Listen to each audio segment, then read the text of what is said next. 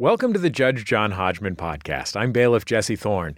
This week, Greasy Rider. Stephanie brings the case against her partner, Jeff, who works as a chef. Jeff will often leave his smoky and bacony aprons and detritus in his car.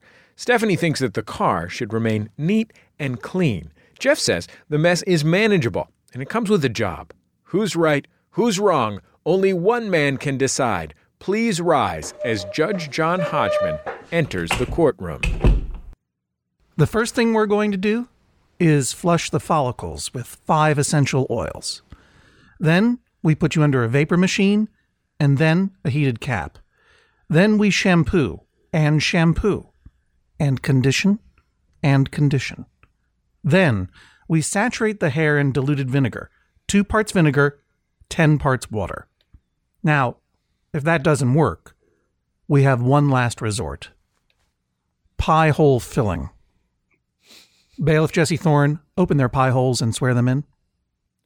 Please rise and raise your right hands. Do you swear to tell the truth, the whole truth, and nothing but the truth, so help you God or whatever? Yes. I do.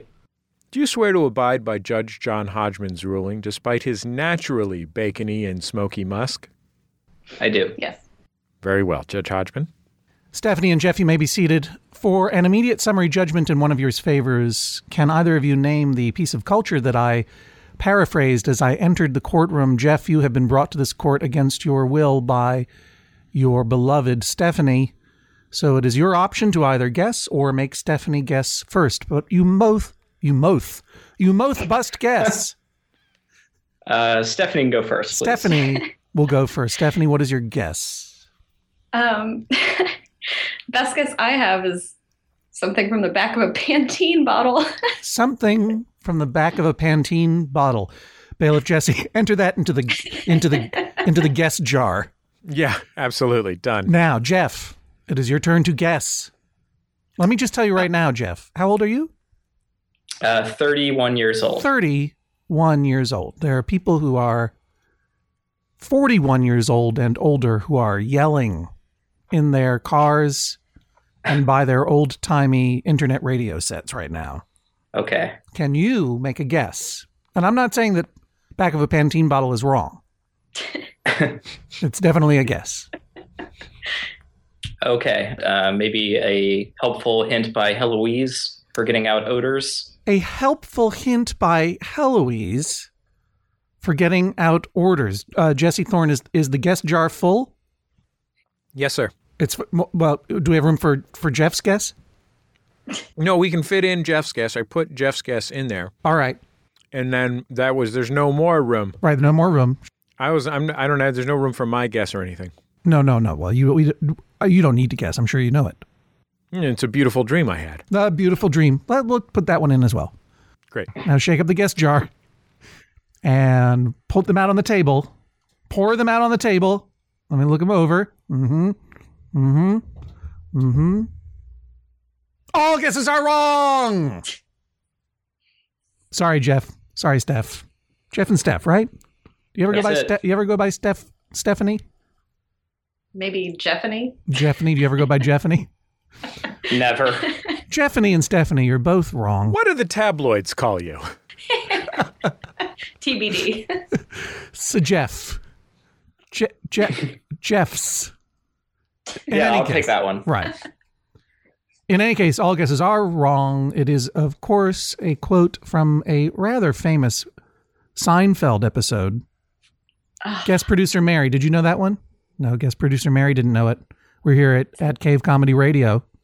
And how old are you, guest producer Mary? I'm 25. 25. No way you would have known it. No one watches Seinfeld anymore. Jesse, did you know this one? No, and I've literally watched every episode of Seinfeld and most of them twice. I don't know. I watched 5 episodes yesterday. Really? Well, I guess everyone does watch Seinfeld, but maybe you're not all Taylor Negron fans. Or Taylor Negron. What do you say, Jesse? The actor? Negron? Negron? Taylor Negron? I call him the Brazilianaire. The Brazilianaire. So let's back it up for a second. First of all, this was Elaine's hairstylist saying to her how he was going to clean her hair. And the last resort, of course, was not pie hole filling in the TV show. It was tomato sauce. And then Elaine goes, tomato sauce? And then he says, tomato sauce. And for some reason, this has always stayed with me, as well as the great performance by Taylor Negron, the Brazilianaire, or one of the two Brazilianaires from the incredibly terrible 1991 film Nothing But Trouble, recently discussed on the other Maximum Fun podcast, The Flophouse, which until this week was my enemy podcast, but now is my friend podcast. Quite the turnabout. It is. It is. It's nice that we can have peace in our time between podcasts.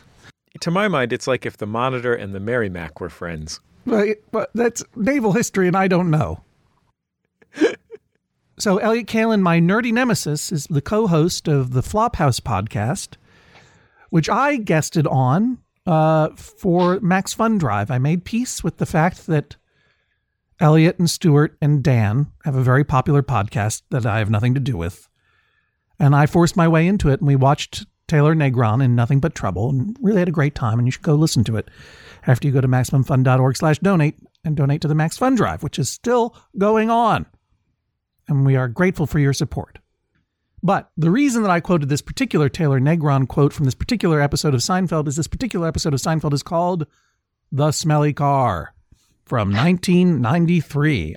Jerry goes to a restaurant, gets his car back from the valet, and it smells like body odor.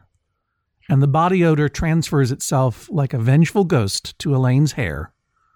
And she goes in desperation to Taylor Negron to get the smell of sweat out of her hair. And I think fails. And I think that's why she was totally bald in that rest of the season. I think they had to shave off her hair. I think that was because Kramer had cancer and it was a solidarity thing. But I might be misremembering it. It's been a while. Yeah. You know what? There's that great Twitter feed, Seinfeld, present day Seinfeld or whatever it is. What's it called? Yeah, I think present. Yeah, right. And then there could also be Fever Dream Seinfeld. Imagine plots from Seinfeld like, remember that whole season where Kramer had cancer and they all shaved their heads? It's just a real surprising dark turn in the middle of a network sitcom from the 90s, sort of like season 2 of You're the Worst. Well, it was a surprisingly dark show too, but let's move on from Seinfeld to present day Judge John Hodgman. Jeff, Stephanie, you both failed to guess the cultural reference, so we are going to hear this case. Stephanie, you bring the case against Jeff because he's got a car that smells real bad because he's a cook, a chef, a food maker. What do you call yourself, Jeff? A cook. A cook. In a restaurant in East Nashville, Tennessee. And if I understand this, Stephanie, he puts all his dirty cook laundry and old food in the car and it smells real bad all the time. And Yes. You want him to stop. Is that not so? That is so. All right. And Jeff, you don't want to stop putting all your dirty laundry and old food scraps into the car. Is that not so? That is not so. I mean, that is so. Okay. The status quo works fine for me. I'm isolating the smell in a car that there is no problem with it being there. But Better there than in our house. You acknowledge that there is a smell. I acknowledge there is a faint smell. And Stephanie, how would you characterize the smell of Jeff's car? Well, in my notes, I'd written the beast, so I'll never forgive myself for not naming the summary judgment. Because that's what they no. refer to Jerry's car. Yes. Because it smells so bad. Yes. Yeah. Oh, you already knew this episode. I did. You should have reviewed this one before you came on. Because where else am I going to go for a cultural reference involving a smell car? Yeah. Describe the car and its smell the way Yes. you perceive it. Yes. So it kind of smells like what a trash can smells like after you've left trash sit in it for 4 or 5 days. I mean, it's like the smell of sort of decomposing food, smoke, grease, kind of, it's just all trapped in a hot car. And it just leaves this like pungent, unpleasant, definitely not faint smell of, I don't want to say rot, but I don't know a better word, a better descriptor. So yes, rot. But you have your own car, is that not so? That is so. Mm-hmm. But it means that we drive everywhere that we drive in my car. So, I don't ever get to ride in the other car. And when the car that I drive wait a minute. What kind of car do you drive, Stephanie? Please say bitchin' Camaro. Please say bitchin' Camaro. Bitchin' Golf, but a Volkswagen Golf. Yes. And what kind of car does Jeffany drive? A 2007 silver Civic. Honda Civic. Why would you ever want to be in that car anyway, Stephanie? Well, sometimes the bitchin' Golf is in the garage, so we have to have a way to get around. Right. There have been a couple of reasons. Jeff has needed to take the other car to haul something home because the one car is a hatchback, the other is a sedan. Right. There have been a couple of reasons in the last year that we've swapped. And also we had decided whenever we got the newer car that the older car would be the quote unquote dog car. And it would be the vehicle that we took the dog to the park in and, the car that was kept less pristine, but that has since fallen to the wayside. So you're saying your dog, what's your dog's name? Albie. You're saying Albie doesn't want to ride in a car that smells of meat? No, he most definitely does. All right. He also wants to lick Jeff's shoes and his pants and his aprons and his coats. Right. All right. Let me just get some more very specific details down, and then we're going to go to an expert witness. Okay. Stephanie, how old are you? 29. 29. Jeff, what is your age? 31. Yeah, I remember now. I remember. You guys are not married, but nope. You cohabitate? Yes. And cohabitated for 8 years. You have cohabitated for 8 years in Nashville, which I've never been, but I understand is very cool these days, full of a lot of good restaurants. Is that not so, Jeff? That is very much so. What kind of food do you make at the restaurant? Every day. What kind of food do you make at the restaurant? It's kind of a hybrid. The chef is from Pennsylvania, so there's some Pennsylvania Dutch cooking. We have scrapple on. Hang on. I blew out all the microphones. That was like one of those electromagnetic blasts that comes from a sunspot. All right, just quick question, because we are recording here from Cave Comedy. And maybe, Jesse, you set something up as a little prank for me. Is this like a weird one of those Milgram experiments? Where there's something set up in my chair such that when Jeff says scrapple, you hit a switch and you trigger pure pleasure in me? I think the whole purpose of this was to see how many times we can describe scrapple and its odor before you are reduced to a whimpering pile of goo. Won't take many times. I think about Scrapple a lot. I think I've heard the details of the case, and because this is Max Fun Drive and because we have all kinds of special fun things going on, I want to get our expert witness on the line as quickly as possible so we can get his take, and then the four of us can go back to arguing about this like children. So, producer in Los Angeles, Julia, can we get our expert witness on the line?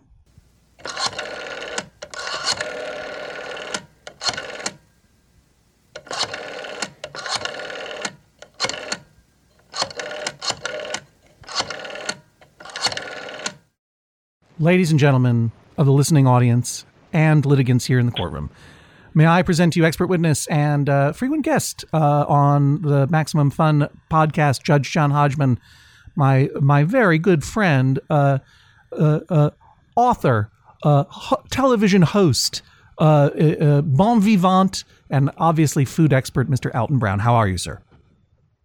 I am very well and happy to be back in your court, Judge. And even though you believe that a hot dog is a sandwich and I believe it is not, we're going to put that aside for the purposes of... In all reality, between you and I don't either. I just like poking trouble at things because I like to see people fight about it. You and I both know that a hot dog is in fact not a sandwich. Oh my goodness, this is a Max Fun Drive miracle. I didn't realize that we were actually not going to come to blows over this. I did that strictly to be an Asian provocateur. Oh, that is all. The reason that a hot dog is not a sandwich is because the bread is not separated into two pieces. And that, to me, is the actual definition. Well, look, I could talk to you about this all afternoon, especially now that I know we're in agreement, because those are my favorite people to talk to, the people I agree with.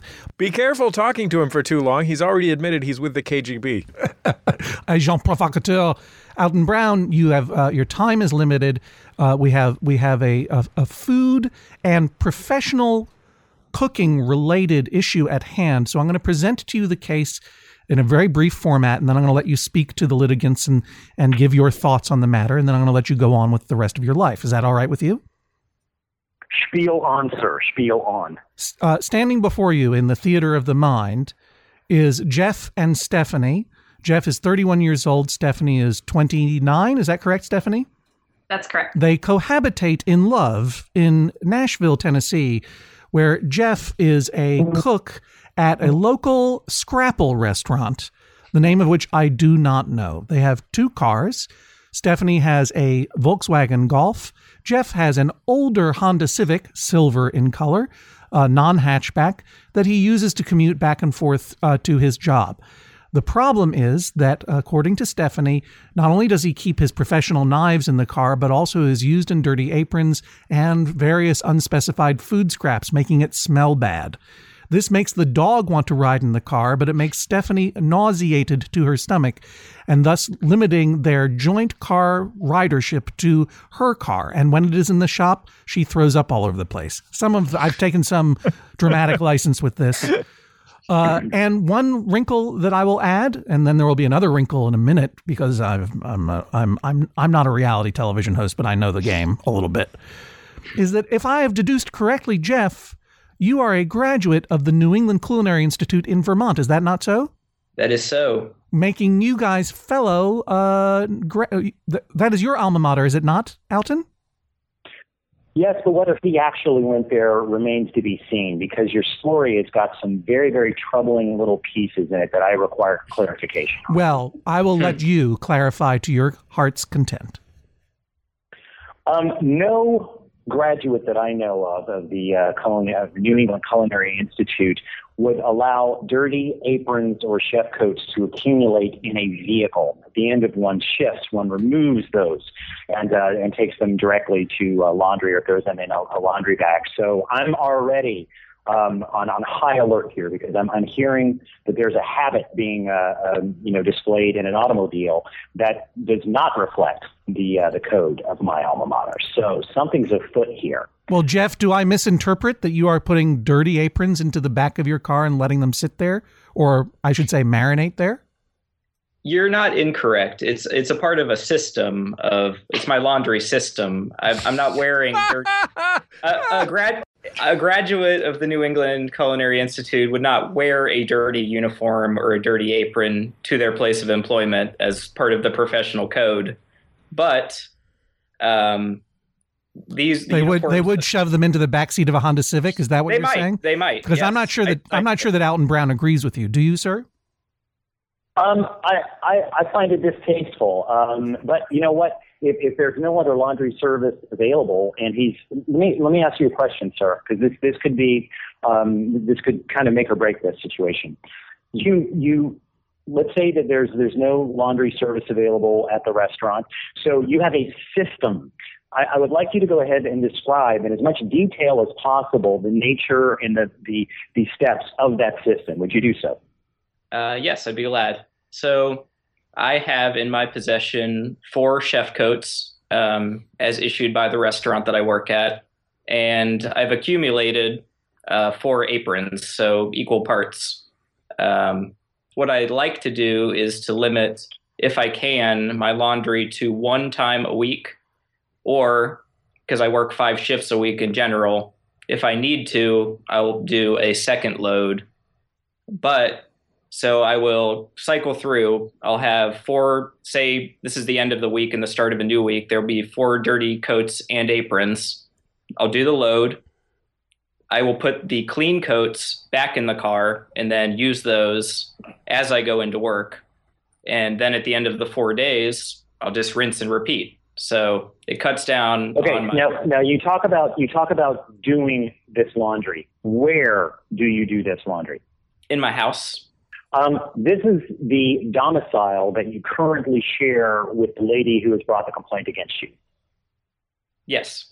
That's correct. Okay, correct. There's a bit of a hesitation there, which makes me think there's something else going on. When you say my house, is that indeed your house? Do you own the house? Is your name on the lease? It is. It is our house, okay. Recently purchased. Recently purchased. So the two of you jointly own a home. Yes. Correct. But you're not married. That's right. Okay. So in a way, first let me ask you this. Is there no way to seal the offending materials in something like an airtight Cambro or large Tupperware or in some kind of trash bag scenario so that those odors do not permeate the vehicle? That, if I read the brief correctly, was actually gifted you by the young lady in question. I think gifted is a bit misleading. It's a bit more of a hand-me-down situation. See, now professional television host Alton Brown got to the second wrinkle before I could. Well, I'm sorry, because I'm trying to get right. down to the point that, okay, he's doing the laundry, he's doing it in the home, but he's refusing to put the offending material in some kind of containment that would prevent it from further destroying the inside of the car. Now, it seems to me that in a way he's doing his lady a favor because he's not bringing the offending materials into the house and allowing it to sit and marinate there. The bigger concern is if you're going to leave it in your car, why can't you put it inside something that doesn't allow it to stink up the place? Oh, I mean, but the question would be equally applicable if he was bringing the stuff into the house. He's using the car as a hamper. He could put the car. He could put his chef's clothes into a plastic, a garbage bag in the car or in the home, and seal it off that way, right? Who is the owner of the vehicle? I am. Though I consider it community property. Game over. This is all over. No, actually, no, ma'am, it is not community property. You live in the state of Tennessee, and you are unmarried. It is not community property unless you have established, I believe it's a 7-year length of common law marriage in the state of Tennessee. We lived in Vermont long enough to be considered common law married in Vermont before we moved That here. is in Vermont. That is in Vermont. That does not cross state lines until you have a marriage and a ring on your finger. That clock restarted when you moved into Tennessee. Vermont barely even has laws that aren't related to ice cream. Well, when I was there, they didn't even put your picture on the driver's license. But that's, neither here nor there. Wow. I'm sorry, Judge. I'm taking over your show. I don't see this as a culinary matter. Believe me, I don't see this as a culinary matter. No. It's a property matter, and there is a long. There is just to clarify, for the listener, the wrinkle that has been revealed is that the Honda Civic belonged first to Stephanie. She has since ceded use of it to Jeff, whom I call Jeffany, but it is still legally hers, at least on paper. And I'm very glad that you have brought this element to the discussion, Mr. Alton Brown, because this podcast does certainly not prohibit loved ones from living together outside of the bond of marriage, but it does not encourage it for these very reasons, because they are essentially mortgage married. They have all of the fun of sharing a mortgage together with none of the legal protections of actual marriage. And that's not something I think is worth it, but that's a choice that they have made in their lives. Now, just to clarify, how long have you lived together in the state of Tennessee? A year and a half. A year and a half. So, common law marriage does not apply. Is Jeff's name on the papers of this Civic? No, but he owns the car that I drive. Ugh. The new car. Keep going, Judge. I want to see where this is going. Well, Solomonic wisdom suggests you just cut both cars in half, and then you weld one half of each to the other.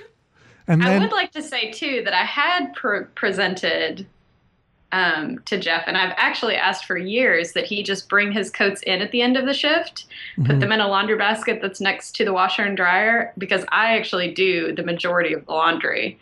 So, and have offered to wash coats when I see them in laundry baskets. And our laundry room, which is the room that you enter into from the driveway, is pretty separated from the rest of the house. It's kind of the room where the dog sleeps and stuff. So, Madam, if he is now willing to commit to you in marriage, what makes you think he's willing to commit to bringing in his laundry? Is the laundry the only source of smell and damage to the car? It is not. What are the other sources of smell? Well, as a cook, I mean, on a daily basis, I'm breaking down salmon, which is a pretty smelly oil. Have garlic. Technically, I think salmon is a fish. Yeah. Correct. Yeah, it's not just an oil. I didn't want to say anything. Okay, the oils from the salmon fish get on my hands and then onto the steering wheel. Right, you wipe them all over the steering wheel. Yep. Wipe it all over. So washing your hands at the end of the shift. You also don't have running water or soap at this restaurant. I'm actually glad that you didn't mention the name of this place, because I think that we should probably avoid it simply based on the sanitation skills of the cook in question. Yeah, but they make I would like to say Jeff is very clean, but his poor clothes are not at the end of his shift. Right. Well, apparently neither is the steering wheel of your Honda Civic, ma'am. There are smells that linger even after you wash your hands thoroughly. I've got some time with soap, and I'm not buying that. But again, as the judge points out, this is about ownership and power. She's emphasizing her power over your life by complaining about what you're doing to the car she gave you that you don't own. You're allowing her to use the car that you bought because it's nicer for her daily transportation, and you don't want to bring your laundry in at night because you're not willing to commit to a relationship. This all makes perfect sense. I think you've really, you know what, Alton Brown, you have found the crux of this whole case. That's because it's always the same thing. Yeah, it comes down, Judge, to human nature, and in these situations, I think you're absolutely right. You wash your dog, you let it out in the yard, and it goes and rolls in poop. 1, to cover its own smell, and 2, to show you who's boss. Exactly so. And how often does your dog roll around in its own poop, you guys? Stephanie and Jeffany? Pretty frequently, actually. What kind of dog? I have one last question of a culinary nature. Please. When anyone else rides in this car, does anyone else notice the aroma? That's a great question. I frequently give rides home to my coworkers, and I have never heard mention. No, I'm talking about. I think he's talking about civilians. What about people who ride in your car who retain their sense of smell? That actually doesn't occur very often, so I don't have precedent for that. Nobody has been in the car for a while besides Stephanie, myself, and my coworkers. Real quick, Stephanie, because Alton Brown's got to go and change the world. What would you have me order Jeffany to do with regard to your car in future? How would you like his behavior to change? Yes. So simplest thing. I just want him to bring the clothes that he has worn during a shift into the house at the end of the day, leave them by the washer and dryer. He or I will make sure that they are washed and that he keeps his clean clothes folded up inside, takes it to work. But just that there are no clothes in the car. What about the knives and food scraps that you accused him of leaving in the car? Well, yes, the knives certainly shouldn't be in there. And the only food scrap that was in his car when I investigated last week was a banana. So, keep the bananas out of the car, bring the knives in at the end of the day. And the issue with the knives is that these are his professional knives? Yes. And, in Vermont, I mean, we could leave our doors open, our windows down, and it wouldn't be a problem. But we have had a break-in since moving here to Nashville. And for some reason, they did not take his knives. So that was a good thing. But and I would say he takes his knives in about 40% of the time, but it should be 100%. All right. So you've heard all the evidence. Expert witness Alton Brown, do you have a recommendation for this court? Yes, I think that she should sell him the car, or he should go get another car that's his. You've heard the word of expert witness Alton Brown, author, television host, food expert, friend of this court, and huge fan of sanitation. You can find him on Twitter at, what is your Twitter handle off the top of your head? Alton Brown. Alton Brown. At Alton Brown. And thus the gateway to all of his many, many adventures online and off and on your television. And it's so nice to speak with you again. I hope you have a great rest of your afternoon, sir.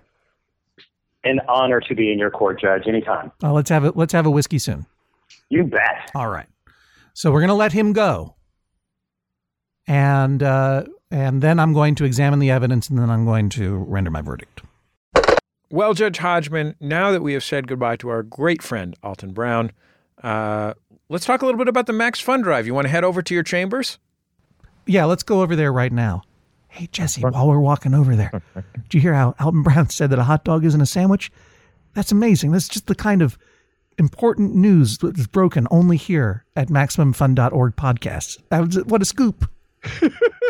And how lucky we are to have so many great and incredible friends and guest bailiffs and occasional expert witnesses who come on the show, and between John Darnielle and Tao Wen and John Roderick, Jean Grey, all these amazing talents who make this show so special. And I want to give them special thanks. And I'll just use this as an opportunity to remind you guys that we have fun bringing you the show, and so we're really grateful when you're able to support us.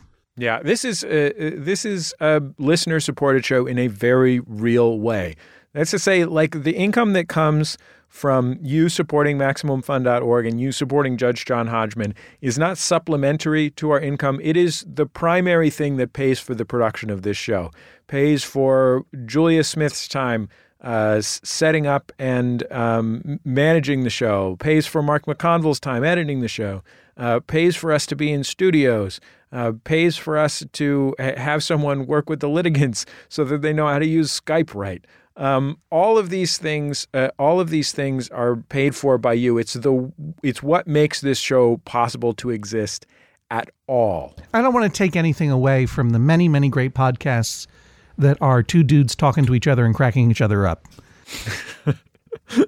But this show is a little bit more intricate, a little bit more technically complicated, and requires more people to make it the show that you enjoy. And so we're really, really grateful to everyone who has already supported us through the Max Fun Drive by going to MaximumFun.org/donate. And we look forward to being grateful to those of you who have not yet gotten around to it, let's say. We have a goal of 5,000 new and upgrading members for Maximum Fun. And if you want to donate, the simplest way to do it is to go to MaximumFun.org/donate. That's the simplest way to do it because it's the only way. It really is. I mean, there's other ways, like you could build a website that redirects to MaximumFun.org/donate and then go to that website and then find yourself, oh, look at this. I'm at MaximumFun.org/donate. But mostly what you should do is get out your computer, your telephone, or whatever, and go to MaximumFun.org/donate so that you can support the production of this show. There are levels for any price range. As far as I'm concerned, if you don't have a job, you're off the hook 100%. If you do have a job, you can afford to support what you love. If you care about your entertainment, and you think it's something that's worth paying for, if it has value to you, there's a level at which you can support MaximumFun.org. Here's another thing, Jesse, and it's appropriate since we're talking about food and cooking here. You and I have both talked about how much we enjoy Breville brand toasters and toaster ovens. We are really thrilled that Breville USA is partnering with us to give away one of their top-rated, amazing, beautiful. It's not a toaster oven. It's called a smart oven. Yeah, this thing, by the way, this is unpaid. Someone thought this was like a complicated scheme that we had come up with to commercialize the Max Fun Drive. Actually, Breville was so excited that we genuinely really like our Breville ovens that they offered to let us give one away. And we were like, yeah, that's pretty awesome. So here's what you have to do. Tweet with the hashtag #ToastToMaxFun and the donation link MaximumFun.org/donate and tell us why you supported the Judge John Hodgman podcast. And we're going to pick one that's our favorite. And I think we'll probably end up picking this on Friday night when we're doing a live stream from Max Fun World Headquarters with me and Jordan and tons of other Max Fun hosts. That's going to be Friday night at 7 Pacific. You can watch it at MaximumFun.org. But we're going to pick our favorite one, and that person will win one of these really neat, super sophisticated tabletop ovens. These things are great. I want to say that the reason to support MaximumFun.org/donate isn't because you get cool prizes, although you do. It's not because you get bonus content, although you do. It's not because you want to get yourself a nice toaster oven, although that's great too. The real reason is because you think that this is something that is worth paying for, that you think that the work that we do and the work that Julia does and the work that Mark does and the contributions of all these amazing litigants and all of these guests and all of the support staff here at MaximumFun.org is worth something to you. And if you value any of those, it really doesn't matter to me what level you support it at. What really matters to me is that you choose to support it, because that is you saying to us that our work is of value to you. And the way that you can do that is to go to MaximumFun.org/donate. MaximumFun.org/donate. Don't build a website that redirects to that one. That's a waste of your time. Let's get back to the case. Thank you. We've heard from Alton Brown, and before I go into the backseat of my car to render a whole bunch of bacon till it smells in there and thus render my verdict, Stephanie, you did send in some photographs that will be available on the MaximumFun.org website, the Judge John Hodgman website at MaximumFun.org, and this is the evidence that you submitted, so I want to look at it. And this is the back seat, the first piece of evidence. Do you want to narrate it, or shall I? I can. So the picture that was taken last week is of the dirty clothes that are put in the back seat. This was Jeff's kind of first day off after a week of shifts. So all of his aprons, all of his coats, and his knife bag, and a banana. Right. And this and the orange bag here is the knife bag. Is that correct, Jeff? Yes, sir. And am I to presume that the banana is there to help the other items ripen? That's it. No, yeah, I think you're supposed to put it all into a paper bag with an avocado too. Yeah. And there's a basket's ball in there as well. Okay, got it. And then this other photo is you have just taken all this stuff out and put it on the roof of the Civic. Is that right, Stephanie? Yes, to count.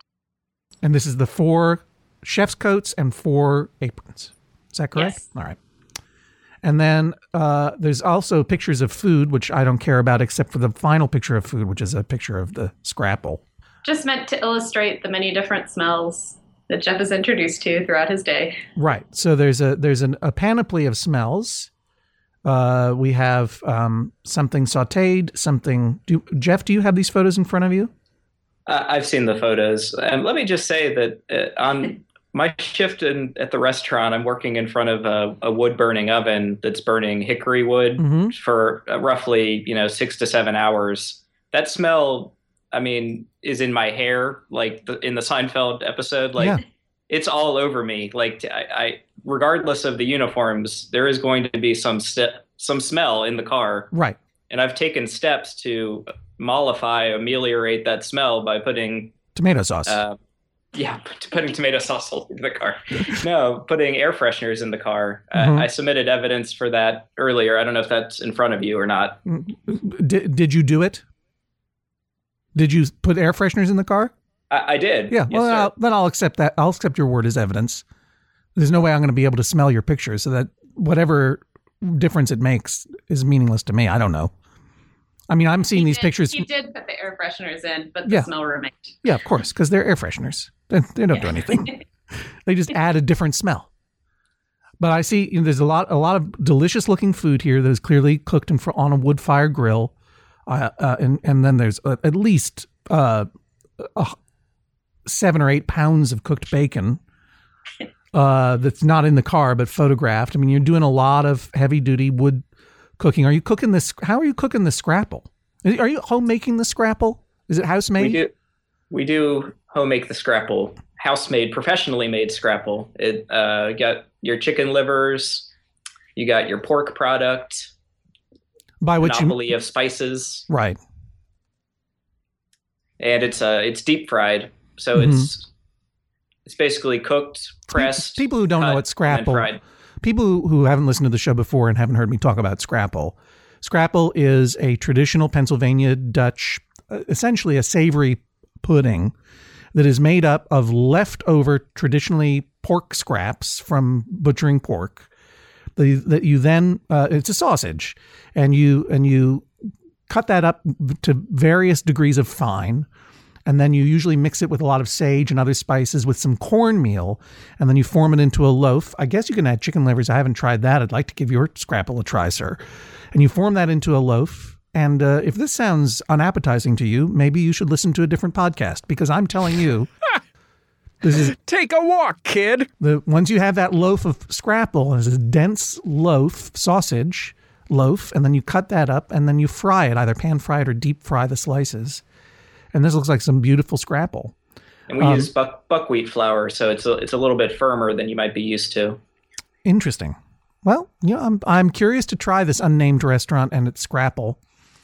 One last question before I get down there to sample your scrapple, sir. Jeff, why won't you just bring in your laundry and your chef knives the way Stephanie has asked you to do? To be honest, I don't feel as though I'm hurting anybody. Nobody else needs to be in the car besides me. I take it point A to point B, and when we ride together, it's in the new car, which would be the case anyways. And when you're riding together in the new car, are you wearing a custom-made suit made of Saran wrap so you don't stink up that one too? Of course. How much of the smell do you think is coming off of your laundry and your goods versus your person when it comes to the car? I'd say it's 60-40. I think probably you're going to get more off of, the laundry that's, right. I mean, to be honest, it's not a high volume restaurant, but we do a lot of covers and it's busy, and I do get food on my clothing and it's sitting there in the car. So it's a good portion of the smell. And with all that wood smoke and all that stuff that you're cooking with in the kitchen, Stephanie, I mean, when he comes in the house, he smells like scrapple, right? Well, I'm usually asleep by the time he gets home, but it lingers. All right. I think I've heard everything I need to. I'm going to go into my chambers and enjoy some professionally made Haberset brand scrapple from Philadelphia, Pennsylvania. And maybe I'll add some chicken livers to it. And while I'm doing that, I'll mull this all over. And when I have the full stew of my opinion, I will come out of this chambers and render my decision. Please rise as Judge John Hodgman exits the courtroom. Jeff, how often are you stinking up the joint, just personally? I'm not even talking about your stuff. I'm just talking about you personally. How much are you stinking up the joint? Probably 60-40. No, I mean... That's a great answer. I love that answer. No, I feel that I've been a little bit misrepresented in this whole case. I'm not a messy cook. I wash my hands. I feel I work a very demanding, hard job with long hours. And when I get home at 1:45 in the morning, laundry isn't at the top of my list for what I'm going to be doing. I've been on my feet for about 12 hours and running around. It just doesn't seem super practical to be that anal about the laundry to me. Have you ever seen those giant Ziploc bags? Yeah. Those are cool, right? Yeah, they're pretty cool. Yeah. Anyway, Stephanie, how do you feel like you're doing in the case? How do you think this is going to turn out? Well, before I left the office, everyone said that I was going home for my boyfriend to break up with me. So,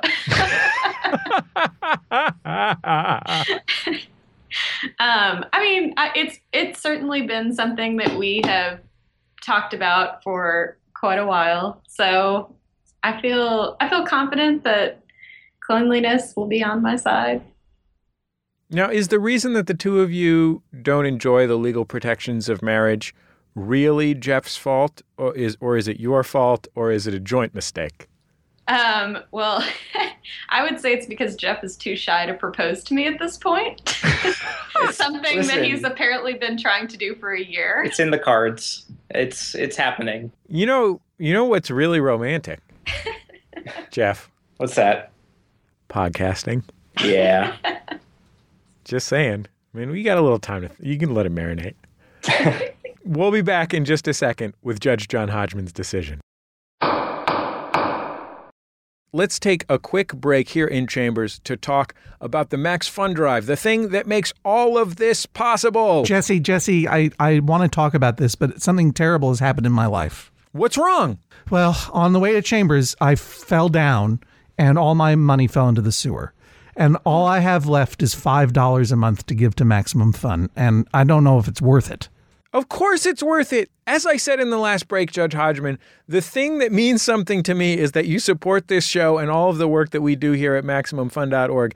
It's not about how much money you give. It's about that you give. And $5 a month is an amazing contribution. And not only does it give you the smug self-satisfaction of knowing every time you listen to this show that you're a part of how it gets made, it also gets you literally hundreds of hours of bonus content of Judge John Hodgman and all of the MaximumFun.org/shows, which is exclusive to people who go to MaximumFun.org/donate and support what we do. Jesse, I wasn't listening to any of that because I have good news.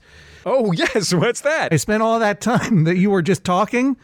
Yeah. Getting a string and putting gum on the end and dropping it down into the sewer to get my money back. Not a bad decision. Continue. Now I got some of my money back and I can give $10 a month. Oh, I've got good news for you, Judge Hodgman. I am thrilled. I am literally making a mess of myself because I'm so excited for you. You can not only get all of the bonus content and the smug self-satisfaction of knowing you're part of the solution, but you also get one of these amazing bandanas. Artist Megan Lincott took the kind of classic paisleys and dots bandana style and has created a special bandana for every MaximumFun.org show. There's one for Judge John Hodgman. It's full of mustaches and hot dog non-sandwiches and martinis on it. Exactly. It's full of special Judge John Hodgman stuff. Jesse, I have good news.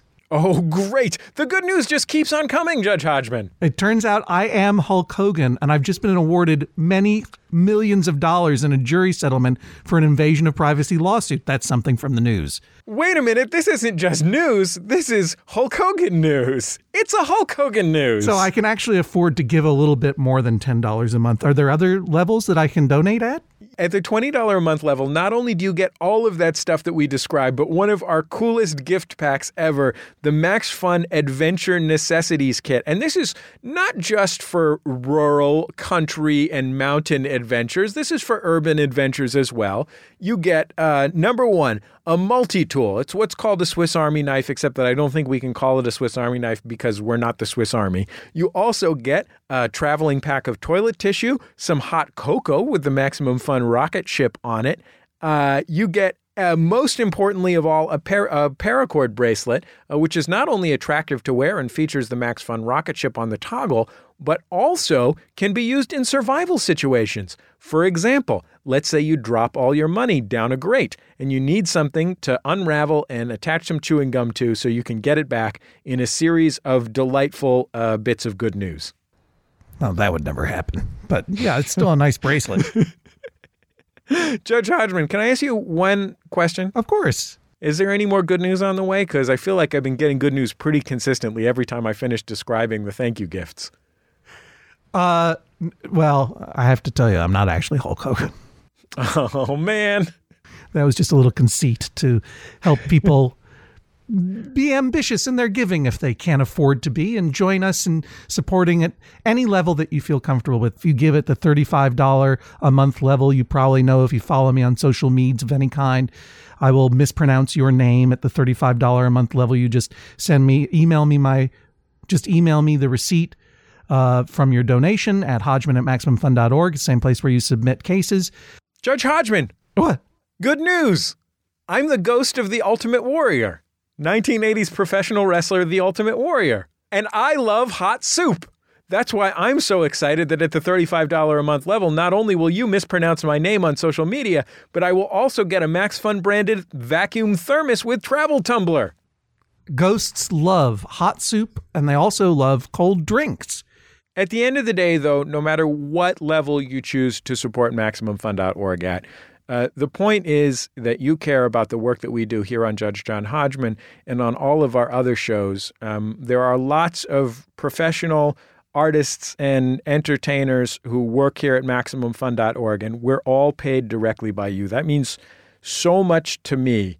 It means so much to me that we're never beholden to advertisers, that we can make the choices that we want, and that we can create something that means something deep enough to people that they support it voluntarily. And I hope that you out there will choose to support it voluntarily. Obviously, it means a lot to me and you, Jesse, and to Julia and Mark McConville and everyone else at Max Fun. But I dare say it means something to you, the listener, as well. We live in a media environment where we can get a lot of stuff for free, whether we're meant to get it for free or not. And it's a wonderful world for both creators and consumers of culture. But I know that I personally feel best when I enjoy something a lot, for me to give back a little bit to the person who made it, ideally in the way that helps them make money. Well, this is that way. The best way for you to contribute is to go to MaximumFun.org/donate. Thank you, everybody. Let's get back to the case. Please rise as Judge John Hodgman re-enters the courtroom. Bailiff Jesse, did Jeff propose to Stephanie while I was in chambers? No, he's letting it marinate right now. Good, I didn't want to miss it. Didn't want to miss it. There was one question, Stephanie, that I neglected to ask, and I feel bad about it. I'm not sure that it'll change my opinion, but I am curious to know.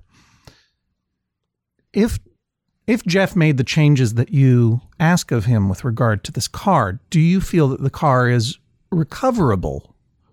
That it will go back to the nice smelling Civic that you once owned, or will it forever be the beast, as it was in the Jerry Seinfeld episode, The Smelly Car, where the odor will just linger forever and you will always remember that you had this conflict? Well, I think that with maybe a trip or two to one of Nashville's nicer detailers to have it shampooed, I think we can start again. First of all, you must know the prejudices of this court. No one who makes a living involving Scrapple in any way can ever be a villain in my courtroom. I am a fan, Jeff, of what you are doing in this unnamed East Nashville restaurant. It is not your restaurant. You are not the owner of it. Is that so? That is so. But do you think that they would like to be named in a podcast and have you and your slobby ways associated with it? I'm not a slob, but no, I'd probably best left unnamed, I think. You say that you are not a slob, and I believe you when you describe your hygiene habits. And you're clearly a courteous person, and clearly you're trying to get the wood smoke out of your hair before you spend any intimate time with your beloved. But I have seen the photographic evidence of the inside of that car. And sir, that car is slobbed up. No offense. You are throwing all that junk in there. I've seen the stains on the aprons. I've seen the banana on the back seat. Two words that should never go together, especially when your back seat has a fabric covering. And so you may not be a slob in anywhere outside of this very special silver envelope that is the Civic's exterior. But inside, you are clearly letting it all hang out. And do you know what? You make a fine argument for that, because you get home at 1:45 a.m., you work long hours, and you want to just get in as soon as possible. And so you get out of the car and strip naked and then walk to the house naked and immediately get in bed with all of your wood smoke hair and sweat and grease and fish oil hands and cuddle up with your wife. I don't blame you. The fact is, you need transportation to your restaurant. And the fact is, Stephanie, that Jeff is doing his level best, to save you from having all that greasy garbage hanging around in the laundry room, even though you say you wouldn't mind it. He's isolating it from the house. He's trying to keep his professional life a little bit contained because it smells bad. And what's more, someone who is working late at night, I think, needs and deserves to have a bang around car where you can just leave your junk in the car and be able to get to and from work as quickly as possible and just leave it behind. It's essentially like your wallet. People who live in places that don't have a lot of public transportation, their car often becomes their backpack or their purse. And everyone has a different, and the car becomes a kind of personal space. And everyone has a different standard for their own personal slobbishness. And if this were your car, Jeff, I would say, have at it. But Alton Brown teased out one of the critical issues here. It's not your car. I know you guys share things in common and you love each other and everything else.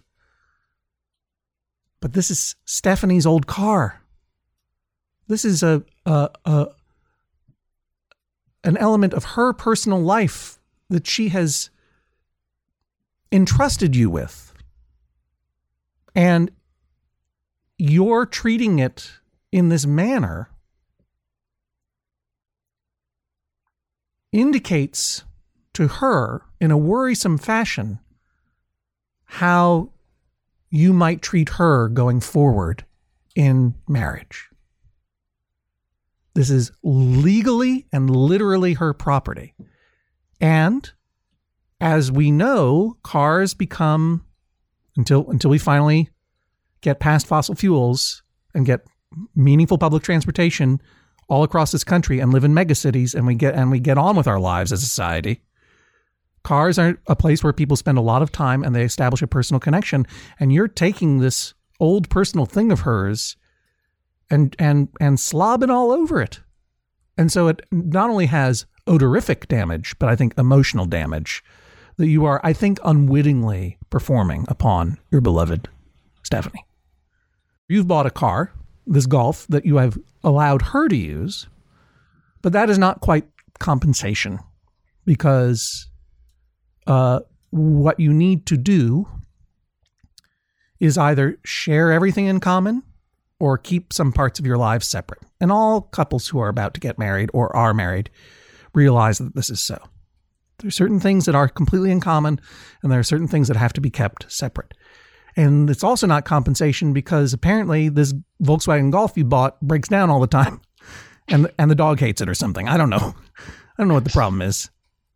So the fact is that luckily Alton Brown was here to suggest a very elegant solution, which is that you buy each other's cars.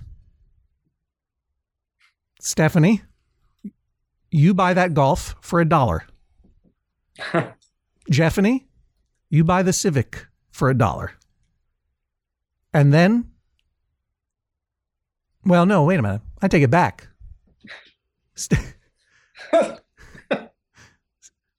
Jeff, you buy the Civic for $100. And Stephanie, you buy the Golf for $1. Because the Golf will remain shared, and you have to let your husband-to-be drive around in it.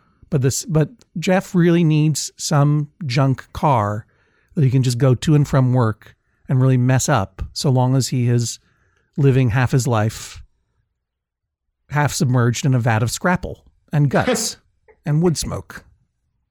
Nothing about that career, unless he changes career, is going to change, and he's going to need a junker to get to and from work that he can smell up as much as he wants. And I think that Jeff, you need to put more of an investment than Stephanie does in order to claim that car for your own the way you seem to want to. And I'm saying, until you're married, $100, and then you can do whatever you want in that car. I should say $1,000. I should say $1,000. I should say $1,000. I take it back, $1,000. You have to pay her $1,000 for that car. Like, really buy it from her. That's the damages. I went from 1 to 100 to 1,000. Don't test me, Jeff, or I'll add another 0. I'm good with it because, and I don't mean to introduce a wrinkle at this point in the case, but it's. But you're a multimillionaire. We have a joint banking. Uh-huh. So it's hard to say The money would just go from me to her back to me, basically. No, it wouldn't, because Stephanie's going to open a separate bank account. Oh, no. Oh. Or just like a cigar box under the bed or something. Yeah. Stephanie is either going to open a separate checking account or just a PayPal. You know what? Not to buzzmarket a certain service. Or just get yourself a strong box, and you're going to give her $1,000 in cash. And you're going to legally transfer the title of the car to Jeff in consideration of $1,000 that you get to spend however you like, that is not shared, as damages. And I am letting you off easy, sir. Because then you get a car. You never have to worry about this stuff ever again. That's a good deal. Sounds great. I'm all for it. That's a good deal. Otherwise, if you're not going to do that, then you have to do everything that Stephanie says with regard to taking care of that car, because it belongs to her. And she's taking good care of your car. And this would all be solved. This would all be solved if you would just propose marriage right now. I will get you out of the $1,000. You will not have to pay $1,000 to her if you propose marriage right now. What could be more romantic, Jeff? Not this. I don't think she's down with it. I definitely would. Uh-huh. She's shaking her head no, though. Okay. This isn't the right venue, I guess. You don't want to be proposed to on a podcast under threat of penalty? Perhaps not. Yeah. It's fair. Every listener would like you to do it. You know, marriage is for both of you guys, but weddings are for other people. Do you know what I'm saying? Weddings are for your loved ones. We already have our wedding planned. Oh, when is it? In June. June what? Is it going to be at Max FunCon at Lake Arrowhead on June 11th? That's a great idea, but in Vermont. Where in Vermont? In East Bethel, Vermont. Well, if you won't propose marriage right now on this podcast, but you have, I'm very happy to hear you have plans for the future. I have no choice but to find in favor of Stephanie awarding damages of $1,000 in order to allow Jeffany to own the car and muck it up as much as he wants. This is the sound of a gavel. Judge John Hodgman rules that is all. Please rise as Judge John Hodgman exits the courtroom. Jeff, how do you feel? I feel great. It's a pretty good outcome for me. It sounded like I wasn't expecting that. I was expecting a lot worse. Stephanie, do you expect that your husband will ever propose to you? Well, it's become a lingering question. Just like the lingering odor in his Honda Civic. Oh, everything lingers in Nashville. Everything. That's their slogan. That's the city motto. Everything lingers in Nashville.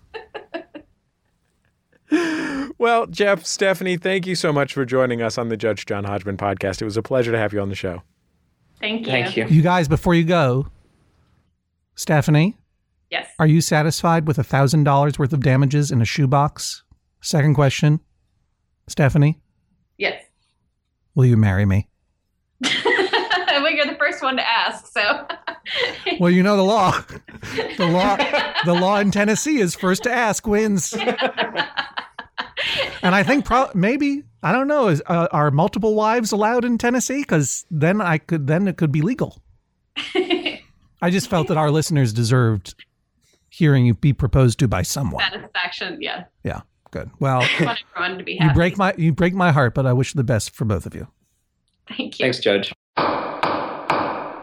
Great news, gang. It's time for another status conference. It's our new segment in which we check in on old litigants and see how they're doing and also make sure that they've adhered to the judge's ruling and how it's worked out. We kick this off with Pig and his daughters from Father Gnaws Beast, which you can hear in last week's episode. So, Judge Hodgman, we have been checking in with our friends, the Bat Brothers. Bat Noah and Adam, Bros. periodically. They were on an episode called Die Flederhaus, and we're going to talk with Noah today. So at the time of the recording, this is my favorite Judge John Hodgman ever. I think anyone who's ever asked me that question has gotten this emphatic answer. It's pretty good. It's pretty good. Noah and Adam were living in a house that they had bought, a distressed house that they had bought in Kansas. One of the points of distress was that there were holes in the house through which bats were coming. And the primary disagreement between these two brothers who shared this house was, should they fix the holes or just hit the bats with something heavy? A phone book. Yeah. Well, it's funny because when I often am asked, what is Judge John Hodgman all about? And I will often use the Bat Bros as an example of the perfect kind of debate we want to have. Do you treat bats humanely or do you smash them with dictionaries? Yeah. And of course, the beauty of it is that while the brothers live together, Adam and Noah, and obviously have love in one way and a peculiar kind of affection in the other direction, they are completely different personalities. And I believe we have on the line the gentler brother. Is that not so, Jesse? Yeah, we do. It's Noah. So since they bought this house, fought these bats. They've gone on to teach English and pursue graduate school.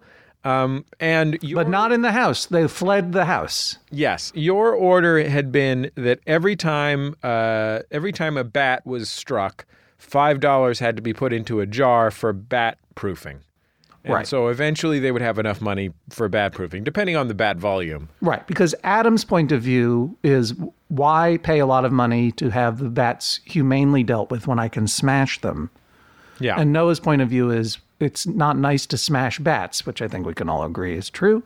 I think secondarily, Noah's other point of view was, it's not nice to have bats flying around in your house. Or to have crushed bats on your bedside table.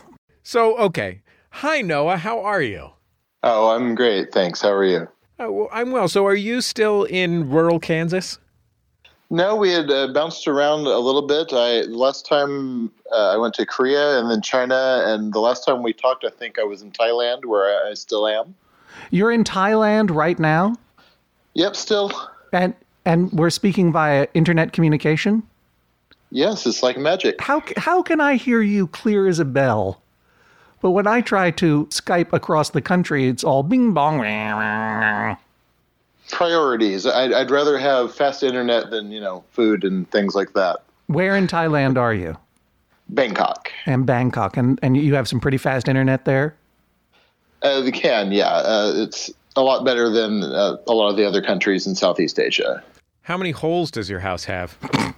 This one, yeah, at the moment we actually have a biting ant infestation, so this is kind of cruel irony. It's not irony, because irony is the opposite of what you expect. But in fact, I fully expected a biting ant infestation. So you are a teacher there in Thailand, correct? I was teaching. I'm now working on online course development. I'm an instructional designer. All of the boring things we talked about before. When we first spoke, and then when we checked in again a couple of years later, we have this tradition where Noah tries to explain what it is he's doing in the field of education, and I don't understand it. You're developing technology for online education? Yes, let's just go with that from here on out. That's obviously I don't get anything. What's your brother up to, Noah? He and my other brother, who does not have bat problems, are both in Chongqing, China. I hope I'm not saying that in a racist way. I think that's how you pronounce it. Are you suggesting that your brother brings bat problems with him wherever he travels around the world? Bite me once, shame on me. Bite you many times with ants. I would say it's more likely that Yes. Noah is the attractor. Well, yeah, considering I did have a rabies scare, this is true. You had a rabies scare? What do you mean? What happened? I was feeding a stray animal because I'm a wonderful person, right. And I was bitten. When was this? Close to a year or so ago. What kind of animal was it? Yeah, possum? Right. No, just the average street dog. And you were bitten? Yeah, just nipped, but I figured better spend a lot of money and get shots than froth at the mouth and die. It seemed like the better alternative. I've heard those rabies shots are very painful. Yeah, probably not my favorite thing to go through. The thing that I remember so distinctly from the first time we spoke was that you treat the world with a very gracious and humane manner compared to your brother who wants to smash things. very direct person. And yet you're saying he's not having bat problems, but here you are, you've been chased around the globe by bats, ants, dogs. What do you think is going on? Why do you think you're attracting all this undue attention from the animal kingdom?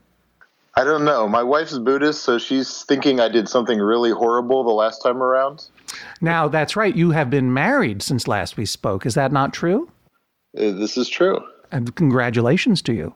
Thank you very much. Tell me about your wedding. Where did you get married? And how did you meet your wife and everything else?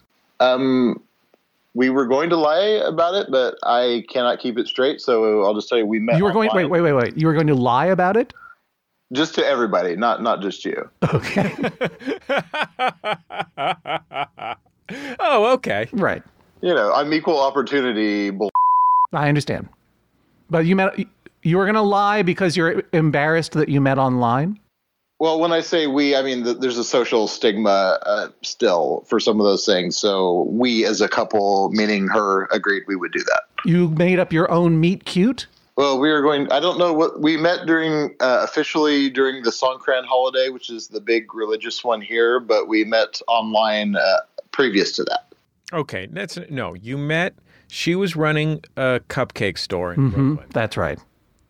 You were a hedge fund guy who'd started to realize that your life had no meaning and you hated yourself. After you crashed your BMW.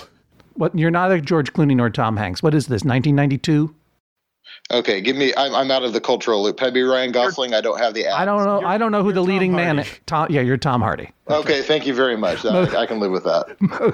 Most terrifying rom-com leading man of all time. Oh, man.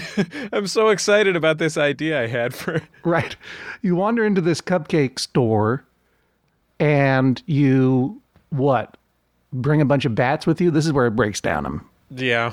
Maybe it was the cupcake store. The cupcake store. First date. Yeah. Your first date is you're volunteering at the zoo, Noah. And you need to get, it's the zoo's anniversary. You need to get 400 cupcakes for all the different donors of the zoo. And so she had to deliver them from Brooklyn to wherever the zoo is, Central Park. And she did it in a funny way, and then the cupcakes fell, and then you got bit by a lion. I don't know. I think we should just go back to the real life inspiration. You're living in your house in Kansas with your brother, and there's a bat problem, and you call up the bat amelioration specialist, and it turns out to be this incredibly capable, beautiful woman, and you fall in love with her. And then there's a romantic triangle because she's initially drawn to the animal demagnetism of the bat crusher, but then she falls for you. How does that sound? Yeah, there is some dynamic going on there. They're both trying to be the alpha, and I'm just kind of caught in the middle. That's right. They're both inhumane killing machines. It's one of those great beta male rom-coms that we love so much. So we're going to have to wrap it up in a second here because you're way around the world, and I don't even know how many millions of dollars you're spending on this Skype call. But do you think you will ever return to the United States, or is Thailand now your and your wife's home? No, we'd like to go there. I keep saying we're waiting for the pitch for the reality show. You know, the royalties are going to take care of a lot of these infestations. Well, this is the reality show that I suggested, Bat Bros, where you and your brother go around the country and then the world for Bat Brothers International, living in houses that have infestations and dealing with it in your own individual ways. We just missing the camera. We've got the rest of it. Well, I am now acquaintances with the Property Brothers, and I think this could have legs. Indeed, many legs per creature. If you wanted, I'm going to try it. I'm going to talk to them about it.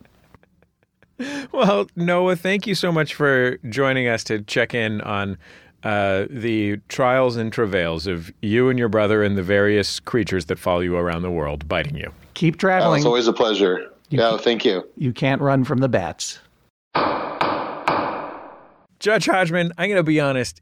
It's basically reeks here in your office. I think we should wrap this episode up real quick. That's because I am wearing a belt of raw pork tenderloins.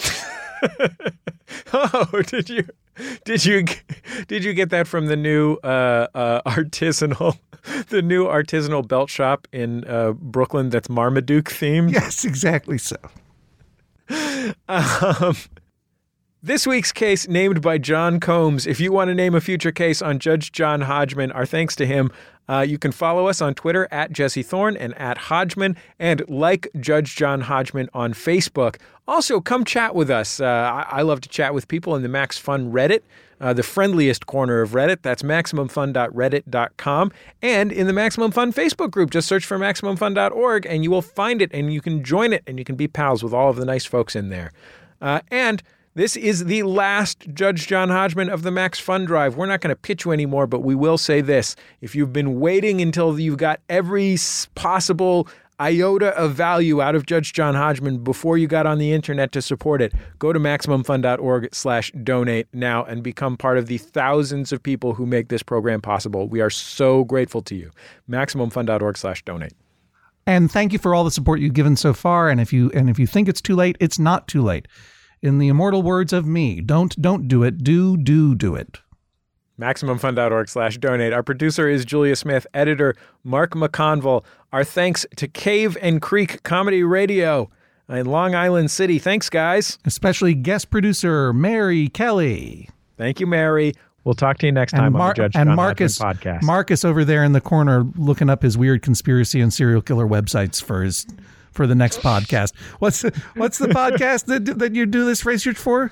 Last Podcast on the Left. Last Podcast on the Left. If you're looking... Fine. If we're thanking Marcus, I'm going to thank Danish celebrity Anders Breinholt for sitting patiently outside the studio to go to lunch with me this entire time. He's learning about podcasting. This guy is he's more famous than that Danish guy from Game of Thrones. That's how famous Anders Breinholt is. And he lives in Bernie Sanders' paradise known as Denmark. Yes. I would say that he's very handsome, which is true, but only in America because all Danish people are beautiful. It's very frustrating. Don't ever visit that country for that reason. That's why they can have the kind of society they can have, you understand. It's basically a paradise already. Yeah, they're all beautiful so they don't hate each other. We'll talk to you next time on the Judge John Hodgman podcast. Bye-bye. MaximumFun.org. Comedy and culture. Artist owned. Listener supported. Back for another game. You know it. What's going on? Just one more week till Max Fun Drive. Hard to believe. It's been a heck of a year since the last one. We're now a worker-owned co-op. We raised $50,000 for charity last year. And we've added a bunch of awesome new shows. But do you think we're ready to do it again? Absolutely. Lovely new gifts are lined up. The episodes will be amazing, and wait till everyone hears the bonus content. Yeah, plus they know to go to MaximumFun.org/newsletter, so they're getting all the news. Oh, like that meetup day is on Thursday, March 21st. Then what's bothering you? Me? Oh, nothing. We're all set for Max Fun Drive to start on Monday, March 18th. I just didn't want you to see this coming. Check. What? Hang on. Most of the plants humans eat are technically grass. Most of the asphalt we drive on is almost a liquid. The formula of WD-40 is San Diego's greatest secret. Zippers were invented by a Swedish immigrant love story. On the podcast Secretly Incredibly Fascinating, we explore this type of amazing stuff. Stuff about ordinary topics like cabbage and batteries and socks. Topics you'd never expect to be the title of the podcast. Secretly Incredibly Fascinating. Find us by searching for the word secretly in your podcast app.